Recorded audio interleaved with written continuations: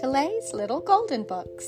I hope you all enjoy today's story, and maybe the grown-ups will remember it from their own childhood.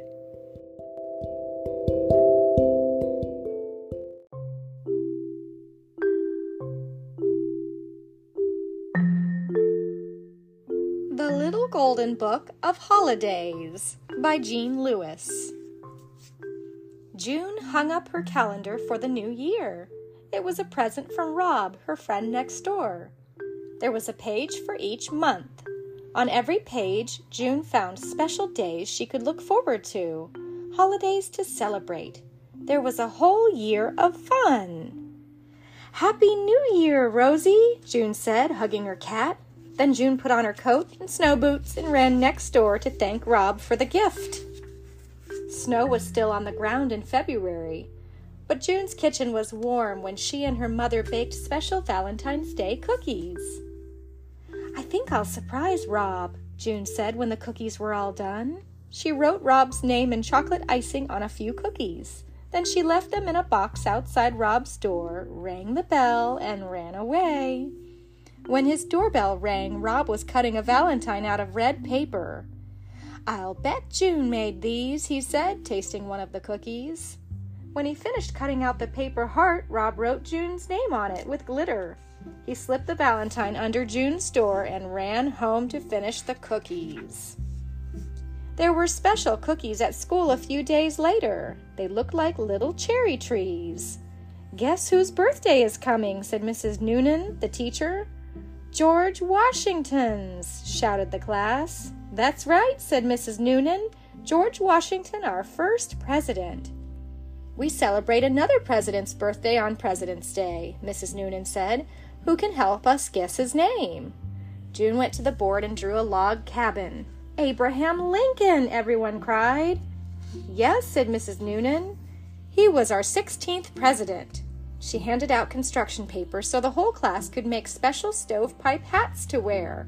They looked just like the one that Abraham Lincoln wore. When June turned her calendar to April, she started to think about making another kind of hat. She and her mother went to the store and chose a plain white bonnet. Then they bought ribbons and yellow cloth. When they were done cutting and sewing, June's Easter bonnet was covered with yellow flowers, just like the ones in our window box, June said. The day before Easter, June and Rob went to a big Easter egg hunt in the park. They found colored eggs in the tall grass. Rob found the most eggs. His prize was a big chocolate bunny. On the way home, Rob's mother told them why the egg is an important part of Easter. "It means new life," she said. "That's what Easter is all about."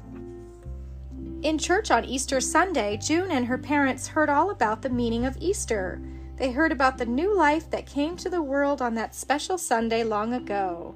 The church was filled with white and yellow flowers. June loved the organ music and the singing and the sunlight streaming in through the windows.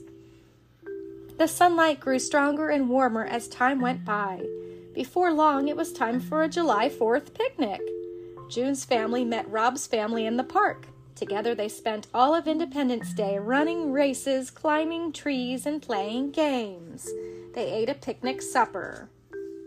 The fireworks started just after sunset. The sky was lit up red, white, and blue.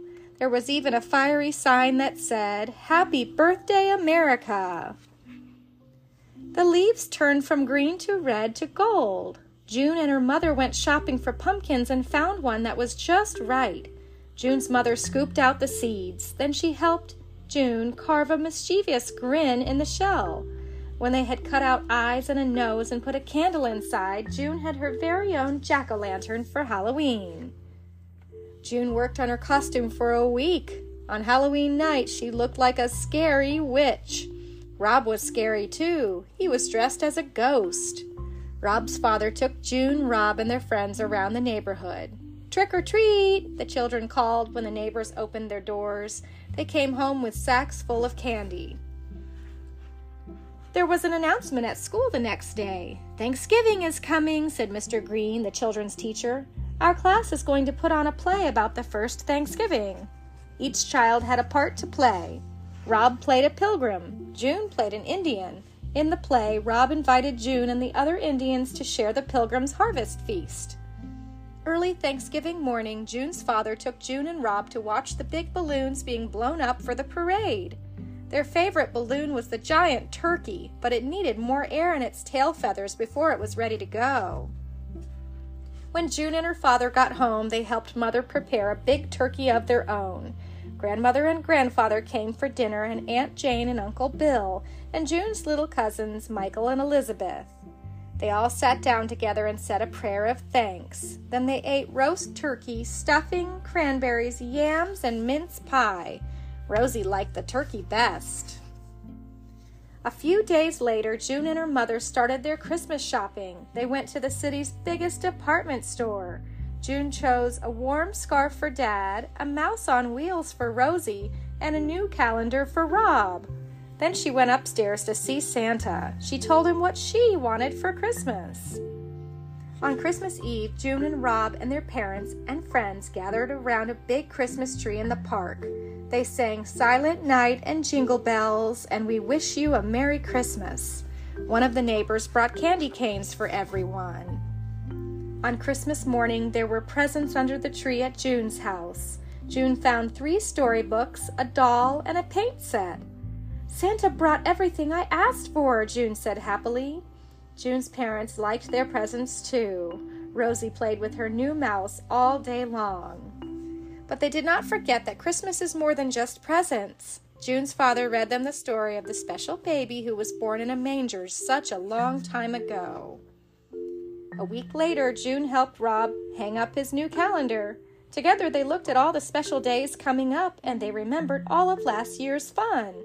Soon we can hunt for Easter eggs again, said June. And watch the fireworks on July 4th, said Rob. Happy New Year, they cried at once, and they ran outside to play in the snow. The end.